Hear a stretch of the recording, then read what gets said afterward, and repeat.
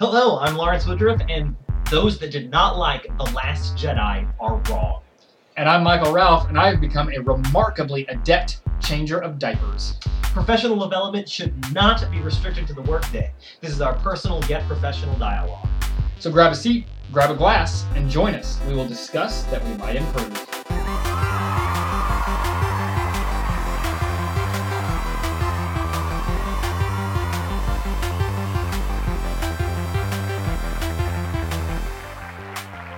Today we are drinking a Scottish import, Skull Splitter Ale of the Orkney Brewing Company. We've been sitting on this one for a little while. I'm excited to get around to it because I have fond memories of this beer from my more youthful days. It is a lighter color than what we normally pour, so I'm initially on edge here. So this month's topic is differentiation, and this is actually coming from some observation of community discussion that's going on outside of our core community. There's a colleague of mine out in Western Kansas, and early on this month he shared an article on his social media account called Differentiation Doesn't Work. It's an opinion piece that was published in Education Week a couple of years ago. Is it January 2015? Differentiation Doesn't Work is by James Delisle. I don't know if that Delisle is my best attempt, but it's a pretty inflammatory article. Even in the editor's note now, it says it got a lot of response. There's a lot of readers with impassioned comments. There's even a response piece by Carol Ann Tomlinson. Differentiation does in fact work. So it was a really it sparked a really lively and passionate discussion, as did my colleagues post on social media even this past month. So this article, it's a couple years old, still got strong response from educators on both sides of the discussion. And so it prompted me to think there's a place for further discussion. And what do we know since then? January 2015 is several years ago. So our goal this month is to take a fresh look at differentiation and see if there's maybe not some new comments coming out of the field since this debate occurred a couple of years ago. So to that end, we looked at an article called Contested Knowledge, a critical review of the concept of differentiation in teaching and learning by Sasha Taylor, published in the Warwick Journal of Education. This article is a synthesis piece of lots of other published works, and the abstract sort of acknowledges the state of contention, being that differentiation is complex and potentially counterproductive. It recognizes that as the current state of discussion. There was a statement that I highlighted in that abstract that I think is important in all of this, and differentiation means different things to different people. So in many cases, this debate is in part the result of a disconnect between both sides arguing points not in alignment with each other. That disconnect means that if differentiation has been done poorly, it leads to greater inequality in the classroom, which is the opposite of its intended purpose, which I think matters. So I want to start with what is differentiation, because that disconnect exists and we're not always talking about the same thing. I believe their proposed intentional definition for differentiation is meeting the learning needs of each individual student in a classroom. That is a great definition. The problem is that it is broad, it is complex, and the definition is not sufficient for helping a teacher achieve that. Yeah, I can't hear that and say, okay, and then go do it. And I think I even take issue with your word choice in one spot there in the middle. Not everybody means in a classroom. Meeting the individual needs of a learner, some people mean in a classroom, but a great number of people mean in a building or in a district, and that has some meaningful differences in how we tackle it. If you're not limiting yourself to a single classroom, that's going to change what you're doing at a policy level, and that happens. That is going on. I operate from a position that teachers need to be very strongly philosophically grounded, and that their practice should be an attempt to achieve those philosophical goals. And so for me, it is, I'm aligned and happy with that particular definition, that differentiation is meeting the learning needs of the students in my classroom, because that's where I have my agency, so I'm going to allow myself to operate within that milieu.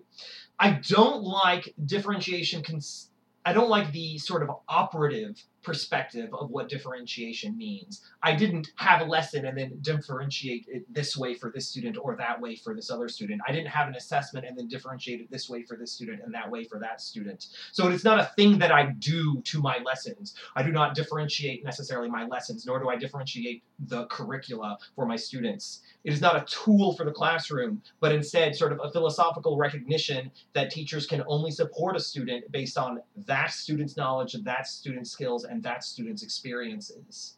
So what does it mean for my classroom? It means that I need to often and ardently assess where my students are regarding their knowledge, their skills, and experiences, and then respond to that with another experience that they need to help grow those things in themselves. So responsive teaching is what I think differentiation is.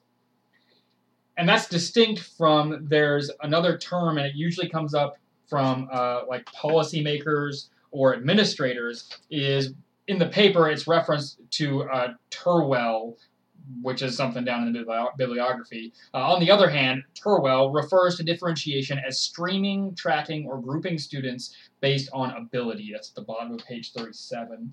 And that is, I think, in direct conflict with what's in the best interest of students, and that's based on some of the research we've discussed here in previous episodes, where heterogeneous classrooms lead to better learning for all the students in our classrooms. If you narrow the window of who's sitting in a particular classroom, you're both excluding people who should be there who aren't, you're hurting people who are there but shouldn't be, and there's going to be a non-zero number of both of those students because there's limitations to our institutions and our ability to track students. Not to mention the fact that you're narrowing the window of perspective and experience means that you're cheapening, you're making more shallow the experiences and the discussions and the conversations that can be had by everybody who's in that room, regardless of whether they should be or should not be. So differentiation is not tracking for me. Tracking is inappropriate. And not only is it not in alignment with the word differentiation, but it's not in alignment with best practice in general. So I want to just categorically say we are not talking about tracking. I think that tracking, whether that be tracking students into different courses or tracking students into different classrooms or even tracking students into different specific groups within a classroom, so all of that, I think, comes from a misconception regarding what differentiation is. We should not be targeting the median in our classroom with a generic set of experiences and then edit those experiences for other classrooms. That one is first of all, that is foundationally predicated on the misconception of linear curricular delivery as an optimal way to teach students. 2, it puts an undue burden of work, which is referenced several times during this paper, on the teacher, that instead of making one lesson, you're making 25 or 30. And so how do you solve that problem? Well, you shoot for the center. You group your students, and then instead of making 30 lessons, you only need to make 4 or 5. And so then it becomes a more manageable workload. So if you have the misconception that differentiation is you creating different lessons for your groups of students, well, then by grouping them, you can target whatever the medians of the groups are, and it appears that you have more effectively attempted to implement this fallacious practice. And that's actually, we're retreading ground that has been put on the record already. One of my preferred accounts of this argument comes from Lisa Westman. She runs a blog. LisaWestman.com is the place where she talks about both that original article by Delisle and then offers her own comments. And she's saying almost exactly the same thing of, he's not wrong if you accept his premises. So his premise of, I need to stand up and lecture, and this lecture is inappropriate for most students in my classroom, but it's unwieldy for me to create 29 unique lectures, so that argument is internally consistent. All of that is true. The answer is not stop trying to differentiate. The answer is stop lecturing. Like, the answer is you're right, but that's not the right, you shouldn't have that problem to begin with. You should be leaving that playing field and go play a different sport. Like, don't do that anymore. And so I think if we get back to the original underlying problem of growing schema, and providing open experiences for students to explore, this conversation of differentiation takes on a completely different tone, because I'm not trying to identify what any individual student needs right this second. I'm trying to provide a rich space for them to make explorations and collect observations and start trying to build meaning, all of which is something the students do for themselves. And if I'm not trying to do that for them, then it becomes a much more manageable process in the classroom. Differentiation, meeting the needs of our students individually, is about letting them explore their schema and seek coherence in whatever skill or concepts are targeted as objectives. So we should not be targeting the median and then edit that process for each student, but instead create and offer a process that is itself flexible to the students. We should be asking ourselves, and our students, and they should be asking themselves, what do they need to get from here to there? And so you have to propose, you got to let them know where the there is, and then encourage their exploration of where they are. And that's hard. How do I put any of that into actual teacher behaviors or promoting actual student behaviors? And that's one of the biggest problems associated with differentiation, is all of that is come with, there's some vocabulary that was in one of our references that I really liked. There's explicit knowledge and there's tacit knowledge. And a lot of the folks who do differentiation really well comes from a tacit understanding of extracting information from the people that they're supporting and then responding to it. But all of that, the tacit nature of that knowledge means it's very hard to vocalize. It's very hard to provide instruction for or to provide discourse on. And so when I say go be responsive, that means specific things to me, but all too often I can't communicate those things effectively to anyone else, and especially for the folks in management positions or in training positions or on Twitter, people who say, go be responsive. If we don't provide any more concrete guidance than that, all we're doing is setting up the haves and the have-nots of teachers who say, everybody tells me to differentiate, nobody tells me what that means. Am I just stupid or is this garbage? And either one of those conclusions are bad.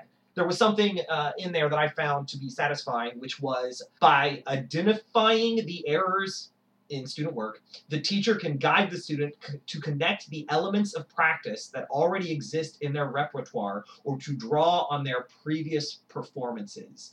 In this context, the ability of the teacher to act spontaneously espouses creativity and innovation, which are the bedrock of differentiation in teaching and learning.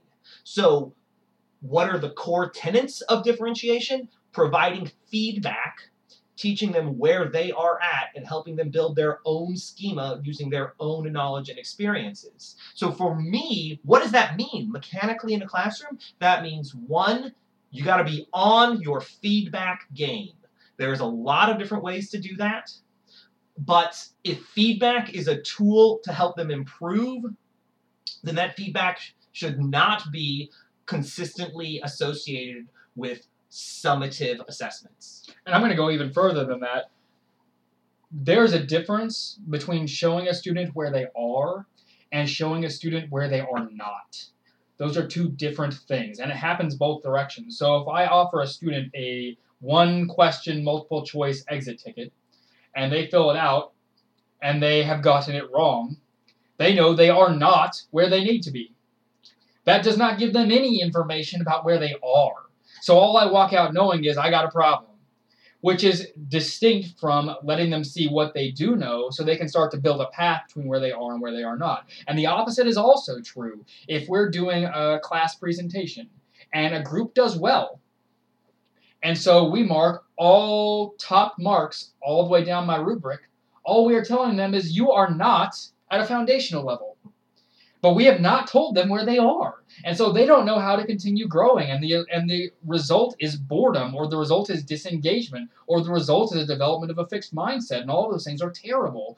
There's a particular example I really enjoyed, and maybe someday one of the students will listen to this.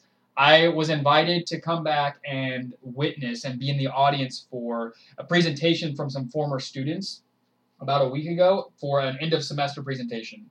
I went and sat in on the presentation, and they crushed it. It was visible. They even told us, we spent nights and weekends working on this. We dumped so much time and effort into it, and they did really, really good work. They spent about twice as long as any other group giving their presentation. They were articulate. They were insightful. The quality of their product they generated was excellent. They'd gone above and beyond some of the expectations. And do you know what I did during the question and answer time?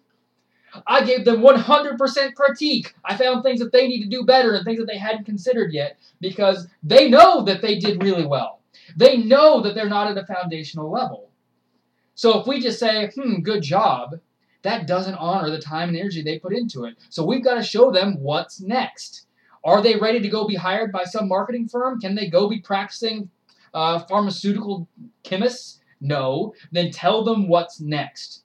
You have got to focus on finding a way to tell every student, the bottom, the median, and the top, what's next.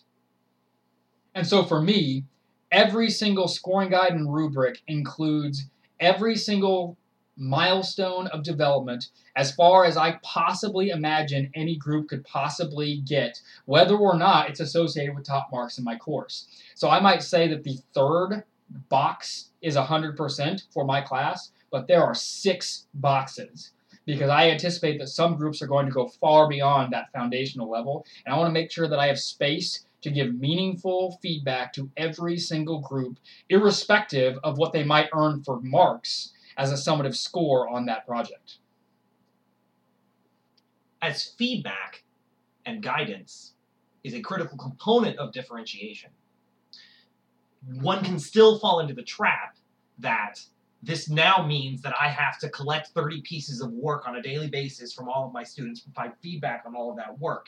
And you can still get into the perspective that, okay, I'm feedback-centered, or I'm feedback, I've taken that as a component of my classroom, but I'm still doing way too much work that is feasible.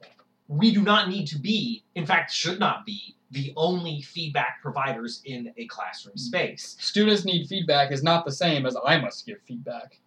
Right. So in a differentiated environment where students need feedback, you can use your judgment to have that feedback occur in many ways. You can collect work, provide individual feedback, and return it to students. You can have frequent verbal interactions with a variety of students. You can have group assignments where students work together as a group and then report as a group and then provide feedback to that group. You can have individual students pair with each other. You can have individual students get classroom feedback from the rest of the class.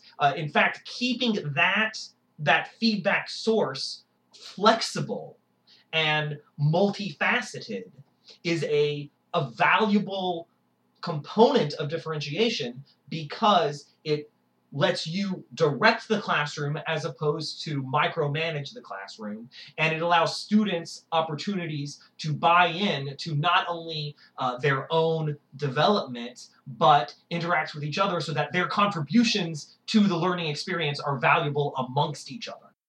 The critique that I felt was the most valuable in this article section on the contestations of differentiation was the relative absence of quantifiable measures of the benefit of differentiation, and I think that merits consideration because increases in student motivation, increase in student gains are all largely, at least to my knowledge, anecdotal, and I think that matters. That deserves some consideration because if all of these things are just the feel-goods and we're not yielding concrete benefits from students, then we, at the very least, have to be above table about that. One of the challenges of measuring and quantifying the benefits or effects of differentiation is that measuring or quantifying the effects of anything in education is already super challenging. Whew. So we're trying to, dissect out this single effect, which means we have to learn ways to control for many factors, which were referenced, confounding factors referenced in this article, including social class, socioeconomic class, gender, and culture,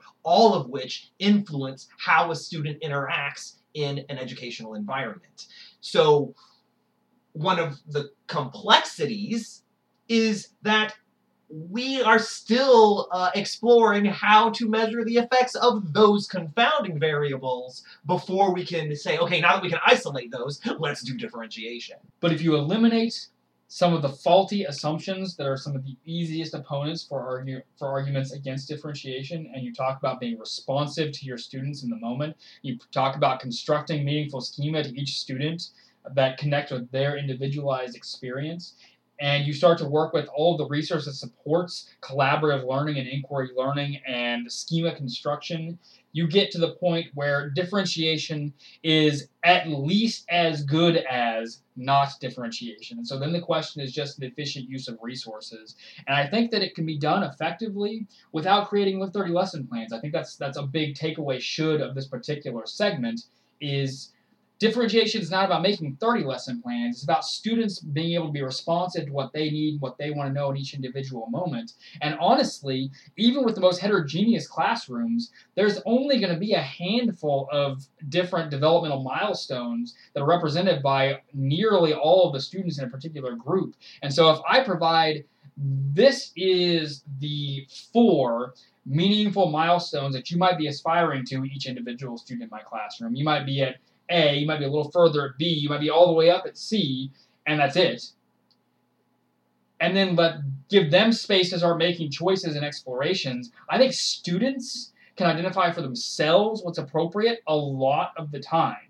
I don't think that we need to make this a teacher-centered conversation. The takeaway is find ways to let students exercise authority and autonomy so that they can be responsive to what they need. This is not an earth-shattering, groundbreaking statement. Vygotsky published in 1978 that classrooms should be responsive to meeting the needs of students and scaffold the students to their own growth instead of making a classroom focused or driven by a particular pace of a curriculum. That was published in 78. And it was referenced in this paper, here. Yeah. So this is not new ideas. One of the things recently that has sort of been explored in my district is project-based learning. And I by no means am any expert in project-based learning. Those of you that are exploring that can see a lot of opportunities for differentiation intrinsically a part of the project-based learning paradigm. You have some objectives for the students. The students get to make selections about the topic and their presentation, and then they themselves have to discover what they are going to do to develop those objectives or present those objectives or achieve those objectives. And they get to drive themselves through that process, and you are there available in the classroom to respond to their needs when they say, hey, we're stuck at this point, what do we need to do, or where do we need to go to this? And then you can respond to those students as they make that journey.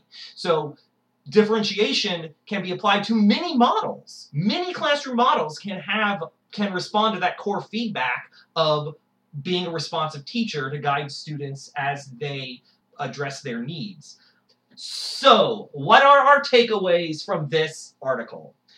I feel that teachers should solidify their philosophical purpose of differentiation. If differentiation is just a nebulous word that doesn't really mean anything to you, you're not going to be able to effectively address that in your classroom. So you need to decide what it means to you. For me, it is recognition that teachers can only support a student based on the student's knowledge and skills and experiences. So I have got to consistently probe and provide feedback to help those individual students. That's what I think you should do.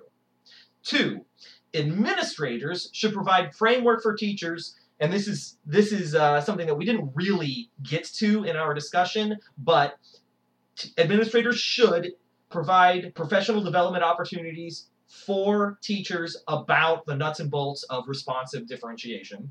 They should give teachers the opportunity to observe others' implementation of differentiation in other classrooms and provide opportunities for teachers to give and receive feedback regarding their differentiation practices and the differentiation practices of their peers.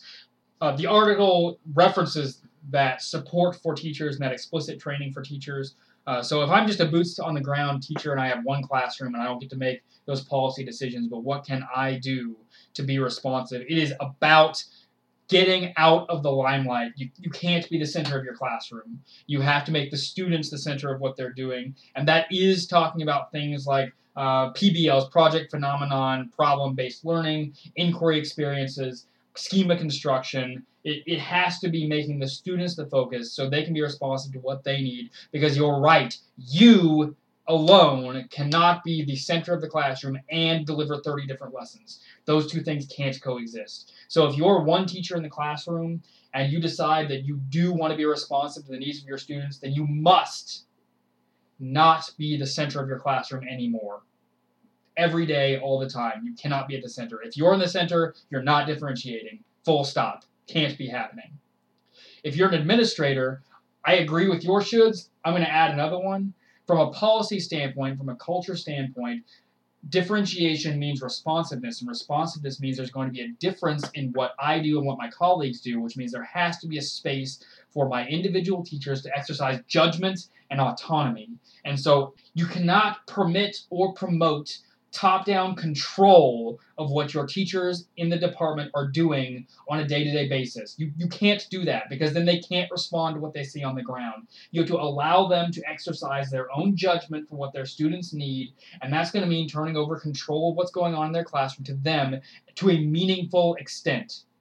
You have to provide your teachers autonomy, and teachers on the ground have to demand autonomy and then exercise it and exercise their judgment when they have it. Because if top-down control is your goal, they cannot be responding to what they see underneath them.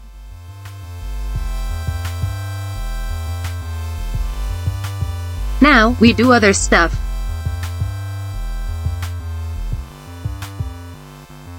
So we're transitioning to our content segment here, and I'm excited to be returning to mathematics, and this one has been a challenging piece of reading for me, and I think it may have been for you as well, because we're looking at a neuroimage study that's looking at what happens inside students' brains when they solve math problems in different ways, and I think that we can use some of this to inform how we instruct our students to tackle problems as they're developing initial competencies. So the particular paper is when math operations have visuospatial meanings versus purely symbolic definitions. Which solving stages and brain regions are affected? This is in Neuroimage, and it's by Pike, Fincham, and Anderson. So this wasn't a synthesis. This was an actual experiment treatment group study. In a nutshell, they made up a math operation. They taught it in two different ways, and then they looked at some brains. So getting a little more into that, they took they started with 101 college students. They ended up whittling it down to 80 because of various reasons they had to throw some participants out. And they presented them, they did this over 2 days. Day one, they were training those participants in this new math operation. And in the second day, they tested them under their application of this new math operation while they took some pictures of their brains. Now, the major treatment between these two groups was how they were presented the application of this operation and the feedback that they received regarding their use of this operation. Both of those were tailored to either be visuospatial or symbolic. So what is the difference between those two is something that we need to outline before we proceed with this this paper. There are two things that are common complaints associated with trying to understand what's happening in education, and one of the biggest ones is that the brain is so often a black box. We don't know when students understand, we don't know what they're thinking. This study is about visualizing what they're thinking from moment to moment as they process these problems. So there is one option. I want to do something else. Okay. I want the audience to play along with us, and I want you to play along too. Great. I'm going to give you a math problem. I want you to think about it, and then we'll talk about what was happening there. How do you solve the problem 7 plus 3? Now the question is, what was happening in your head during that time? Because they're proposing that there's kind of two different possibilities for how that can play out. So, Mr. Ralph, what was going on in your head when I asked you to solve the problem 7 plus 3? So self-reported results are different from externally measured results, but what I actually felt myself doing was 7. I literally see the written numeral 7 and I see the written numeral 3, and then they literally merge together, and 7 and 3 feel like they fit together really well, like they feel like they make a circle, and that circle looks like 10, and then I want to say 10.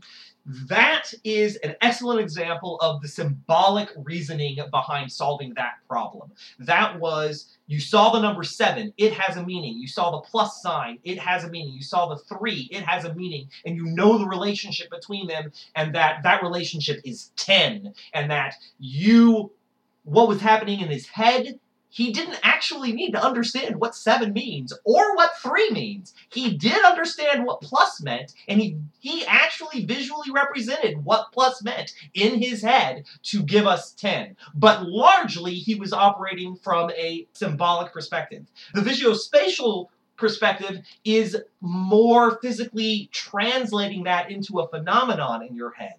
If you saw 3 dots and a group of 7 dots, and then they created one group, and you had 10 dots, then if you saw that, then you were operating from a more visual spatial perspective of that problem. Mental number line construction is a really important developmental step in understanding math as a global concept. So they had these students, and they presented a new operation in math. Now, this operation was represented as they had 2 operations, up arrow and down arrow. And I don't care about what the nitty-gritty of those operations were. However, the 2 groups were presented information about those operations in different ways. Some students are going to learn this new operation, up arrow or down arrow, from a algorithmic, symbolic perspective. They will be taught the formula that the symbols represent, and they will practice executing that formula.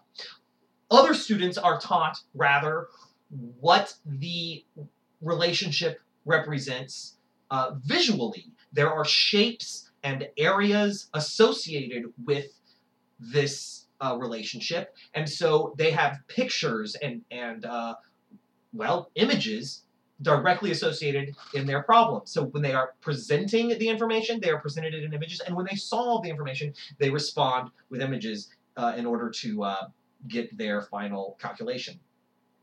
Those 2 groups work on their respective process for the first day, and in the second day, they come back, they are given new problems regarding those processes, and they are hooked up to an MRI machine, and we look at their brain while they're solving the problems. As a whole, they didn't find that there was any significant differences from one problem to the next, regardless of how you solve it. In this isolated instance, and that's consistent with previous research, right, is they've measured, do they do it any faster, do they do it any more accurately, depending on which treatment they were given, and the answer is no, they're pretty similar. So, who cares? If our end goal is just solve the problem as quickly as possible, as accurately as possible, it does not matter. Right, but that's not our goal. So, and when I say our, I'm talking about educators. I'm talking about you and me, not even specifically the researchers. So they wanted to delve into smaller pieces, smaller bits of that solving process. So were there meaningful differences from step to step of those processes? For this model, they proposed 4 stages of problem solving. 1, encoding the problem, planning, compute, and response. So encode is taking in the information, planning is deciding how we're going to solve this problem, computing is actually doing the work of solving the problem, and responding is reporting the information regarding the solution. There were differences in brain regions activated in the first 3 of the 4 stages. Different parts of the brain light up, but I've got a should. I think that there's something to draw from that. I want to go there. The more parts of your brain that you activate, the more robust and understanding and persistent and consistent and understanding of a topic will be. Which means, if our goal is to just get them to solve them as quickly as possible tomorrow, choose one, drill it, stick with it, get it done. Yeah, flip a coin, because they are not different. But if I want them to understand it next year, if I want them to develop competency that is robust over time and applicable to greater growth in the future, then I need to activate as much of that brain as I can. So in my classroom, I need to provide both models. If the visuospatial model, the visuospatial representation adds the same plus more regions, these linguistic regions, then it's clearly the better choice. But if it has these regions, it has more regions, but is missing some of the regions represented in the other, then we need to do both. We need to get that idea in as many parts of their brain as possible. Accurate. So in the second stage, there are more clusters in the symbolic treatment than the visuospatial. So that's in the... So more regions are used in visual spatially, but they are different because there are some regions that are specifically involved in planning. Right. And so visual spatial is the preference of the two, but optimal is both. Optimal is an asymmetric deployment of both. Yes. Which has a benefit from an educational standpoint because each individual lesson and experience is nested within a larger curriculum and larger educational goals. So visuospatial techniques activate more regions of the brain, especially during the encode and computation steps, but there are regions of the brain that only activate during the symbolic stages. So we are going to best serve our students if we train them in both, even though we should have a greater representation of the visuospatial methods versus the symbolic methods, because we are better off when we activate more regions of the brain than fewer as educators. We should give them those visual representations and practice with the visual representations, and then we should do some symbolic representations, and then we should do more visual representations. We don't graduate from visual representations to symbolic. We mostly live with visual representations and then dance between the two. That's consistent with what I expected to be a takeaway from all of this. So that's what you should do, based on brain pictures of 24-year-olds doing complex algebra.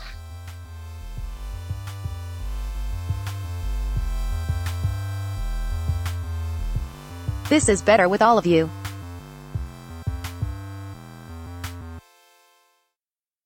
Our third segment today is the recently minted return of the peer review, because all of you have written back in. We've got a number of comments that demand discussion, so here we go. Discussion point number 1 is actually a piece of feedback that I got from a student of mine who listened to episode 001, so get in the Wayback Machine, because this was the first episode that we put on tape. He called us unorganized. He said, this show is unorganized. How do you feel about that? Well, he was talking about 001, so I'm not in a position to disagree with him. In fact, we have changed the organization of the show today for this very episode. So we are definitely still in flux there, and I think that feedback is on point. What he actually said is it seems a bit unorganized, which is exciting, because I know that when I'm a professional like these two, I won't have all of my things together. And I think that he's right.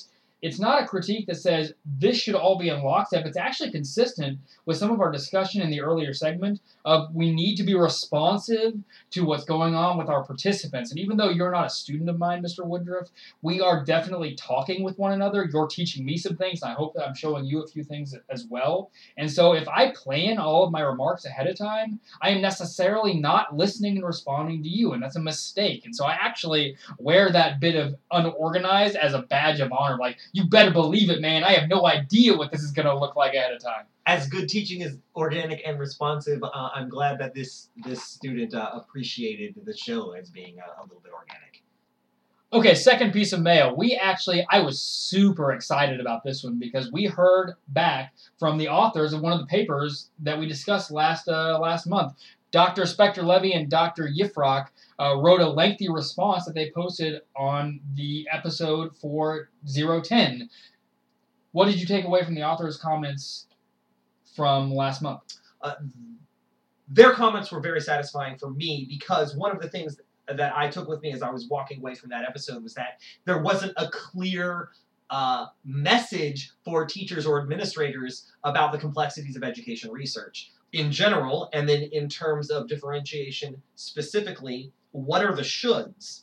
And we didn't really communicate that or discuss that. We just kind of discussed that it was complicated, and that was dissatisfying for me. So their response directly with laser focus identified what they felt the shoulds were. And I thought that comment was valuable for that purpose. Thank you for covering and crystallizing what we didn't. And I think the best piece of that is that educational policymakers and school management should devote greater attention to teacher agency and should devote greater resources to providing professional training and appropriate instructional materials and to establishing frameworks for meaningful cooperation between the science teachers and special education staff. I think that's on point. We had some what I thought were productive beginnings of conversation, but we could do better. And I'm really looking forward to seeing what the next publication is going to be from both of those researchers. And they even made some allusions to what that's going to look like because they are continuing to do work down there in Israel where they're doing their research. So I'm looking forward to seeing what the next piece is going to be from them. Something exciting about their continuing research is that it addresses an issue pertinent to today's episode. Specifically, what should teachers be doing in a classroom to differentiate for our complex student body? They are providing workshops specifically to help teachers meet those goals and then measuring the efficacy of those workshops on certain teacher attitudes. So I look forward to merging those two discussions when they get that paper out. Our last piece of feedback is a sequence of comments that came from Brad Williamson on, again, episode 010, and he observed some things that we didn't fully consider. We focused on a lot of the more traditional measures that were available, and even though we can aggregate bigger data sets, there are some more emergent forms of feedback that we can derive from online and blended communities that we didn't really discuss. What was it he pointed out that we needed to consider? This is a quote that he referenced that was originally in the paper of discussion. Data science is poised to have a substantial influence on the understanding of learning in online and blended learning environments. We did not discuss feedback or efficacy or consequence or impact of those particular systems, which this new type of data gathering is going to give us more conclusions about.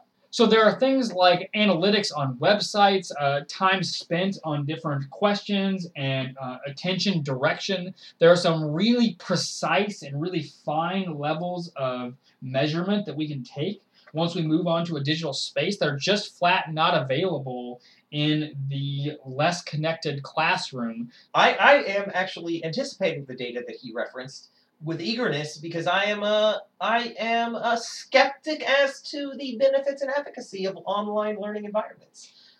So I look forward to be vindicated or crushed in my perspective by the consequence of this new data potential. I don't know much about how actionable it's going to be, but I am going to be curious to see how this interacts with some of the data that we considered in 004 when we were talking about the impact of communication technology and screens in particular, because there's going to be a cost in having access to that kind of information. So if a student can do their reading online, and so I can know exactly where they're spending the most time, and thus I can infer where they're having the greatest struggle in that reading, but I know that overall the amount of struggle that they're having is diminished because of the medium on which they're doing the reading.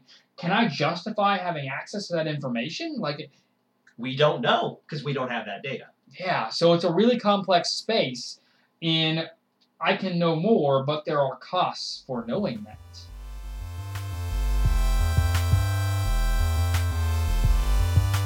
I didn't like any of that.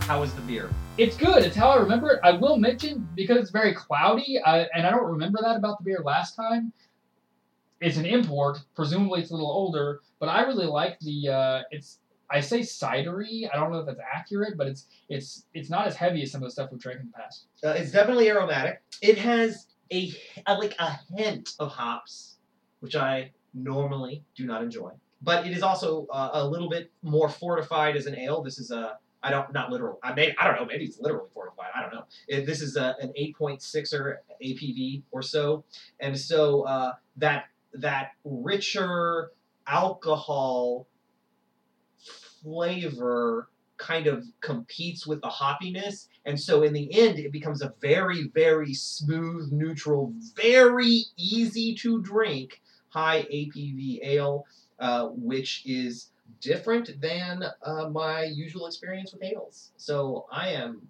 quite pleased with how easy this ale is to drink. Yeah, it's high on my list as far as just all-time, lifetime experiences. I find that I am fond of this ale, which is something an ale should be exceptionally proud of, because I rarely bestow my approval to ales. Well, everybody, I am really enjoying having the chance to interact with some of you and get your feedback and hear your comments. Keep those comments coming. Send us your emails, send us your comments, tweet at us. We've got a Facebook page, but let us know what you're thinking so that we can continue to have these peer review segments, because I love talking about the things that we miss and the things that we can do better. Please remember to discuss research And struggle well.